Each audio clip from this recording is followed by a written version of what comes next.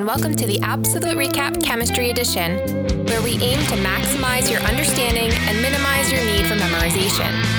Each episode will recap content, skills, and test-taking tips to help you succeed in May. I'm your host, Melanie Kingett, and your recap starts now. Hi, and welcome to the APsolute RecAP Chemistry Edition. Today's episode will recap chemical bonds. Let's zoom out.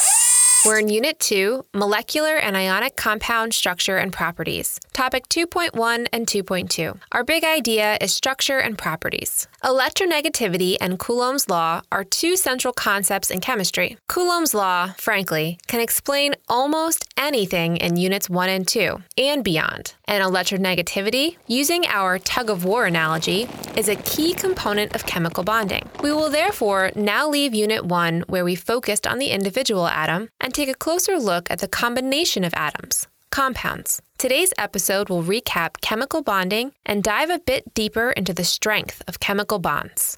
Let's zoom in.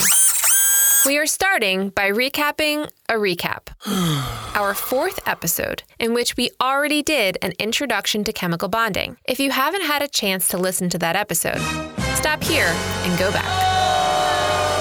Okay, since you're still here, we'll briefly summarize it. In episode 4, we recap electronegativity, which is, as defined in episodes 4 and 15, the ability of an atom to attract a shared pair of electrons. We also know that electronegativity is a periodic property. It increases across a period due to the increasing number of protons, which results in a stronger attractive force between electrons and the nucleus. Since we are increasing the distance between the nucleus and the valence electrons when we go down a group, electronegativity decreases within a family. This means that nonmetals have a rather high electronegativity, and metals a comparable low electronegativity. We've also heard that valence electrons can be gained, lost, and shared.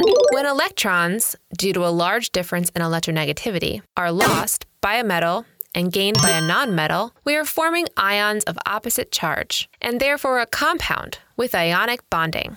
Two nonmetals are usually pretty similar in electronegativity and are sharing valence electrons. They are forming a covalent bond. When two atoms that are forming a covalent bond are at the same element, or if they only have a very small difference in electronegativity, like carbon and hydrogen, the covalent bond is nonpolar. Our participants in the tug-of-war are of equal or have similar strength, since the number of protons and the distance from the nucleus is similar. Therefore, the electrons are shared equally. But what if one of the two nonmetals is stronger? Not strong enough to win the tug-of-war, but pulling stronger than the other team. Then both of our electrons that make up the bond are no longer shared equally, but closer to the atom of one element than the other. Let's look at an example. Carbon tetrafluoride. The central carbon has 4 valence electrons, which each are shared with one fluorine.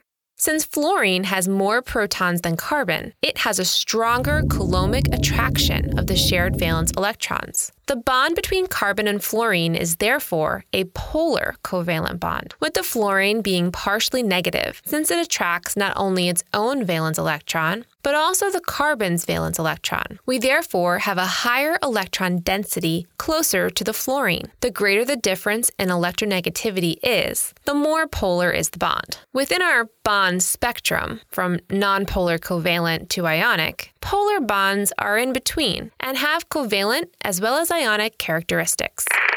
Hi there, producer Brad here. You may be saying, what the double heck is going on here? To that I'd say, this is a recording and I can't hear you. Now I'm not usually given the chance to speak on the podcast because I'm not a teacher, in the literal or figurative sense. I was at one point a student and a poor one. Therefore, I consider myself a bit of a connoisseur de tutor, which is Latin for tutor expert. So I know quality tautology when I see it, and the APsolute RecAP virtual tutoring program is top-notch. AP classes are challenging, and sometimes you may need extra help. If you are looking for more in-depth, personalized support, sign up for virtual tutoring with your favorite podcasting teacher. Each 60-minute session is held through Zoom and is structured to meet your specific needs. So if you have a big test coming up, just can't master those multiple choice questions, or need help improving your writing skills, we've got you covered. Our tutors provide opportunities for you to practice content and skills with graded feedback. Visit our website to reserve a session with a tutor for your specific subject and time zone. Now back to the recap. But why do we form bonds like the covalent bond? The idea is that the potential energy is lower when two atoms are bonded, and lower energy is better. So let's take a closer look at the formation of the covalent bond in relationship to potential energy. This relationship is often visualized in a graph, showing the distance between the nuclei versus the potential energy. The graph is a bit unusual because when describing it, we will actually start on the right and go to the left. Strange business, if you ask me.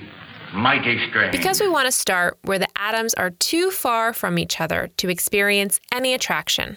Moving closer, the graph has three areas. First, the area in which the attractive forces dominated. Oh, good heavens, I must dress and get over there at once. The atoms are getting closer and the potential energy decreases. Energy is being released. Second, a point at which there is a minimum potential energy. Here, the attractive forces are in equilibrium with the repulsive forces between the two nuclei. This point is the equilibrium bond length, the distance between two nuclei at lowest potential energy. The energy at this distance is called bond energy. It is the energy required to separate the atoms again. If you keep decreasing the distance between the two atoms, the potential energy rises again. In this third area, the repulsive forces are stronger than the attractive forces. He doesn't love me anymore. There are two factors influencing the bond length, the size of the atom and the bond order. The larger the atoms that are sharing the electron, the greater is, of course, the distance between the center of the bonded atoms. And therefore, the greater is the bond length. Bond order is the number of bonds between two atoms. We can have single bonds, where the atoms each contribute one valence electron, but also double bonds, with two valence electrons per atom, and triple bonds. When increasing the bond order, the bond length decreases. That means a single bond is shorter than a double bond, which is shorter than a triple bond. The bond order also influences the bond energy. It takes more energy to break a triple bond than to break a double bond, than to break a single bond, because we have a stronger attractive forces between the two atoms. It's like when you are holding something with two hands. It takes your sibling more energy to steal it from you than if you would only hold it with one hand.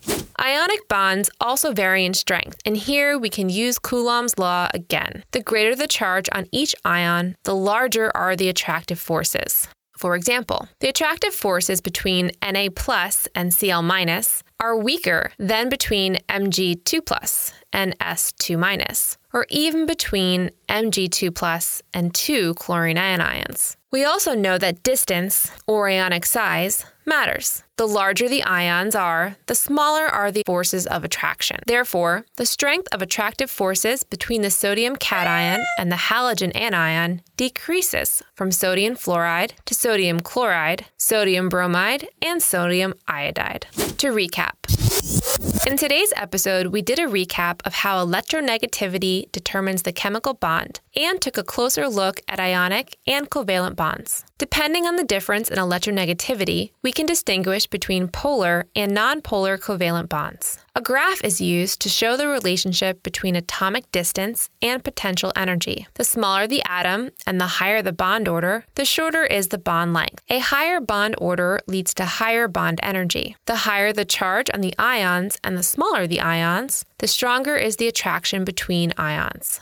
Coming up next on the APsolute RecAP Chemistry Edition, Vesper Theory. Today's question of the day is about chemical bonds. What type of bond is formed when atoms with low electronegativity combine? For the answer to the question of the day, please follow us on Instagram at the APsolute RecAP. That's the APsolute RecAP. Please remember to rate, review, and subscribe wherever you get podcasts. For updates on episode schedules, study guides, and to contact us with questions and suggestions, please visit our website, theabsoluterecap.com. The APsolute RecAP is produced by Brad Kingett with music by Zach Caruso. Today's episode was written by Sarah Rader. Time's up, Bunsen burners off. Thank you for listening to the APsolute RecAP Chemistry Edition. AP is a registered trademark of the College Board. Copyright 2020, APsolute RecAP LLC. All rights reserved.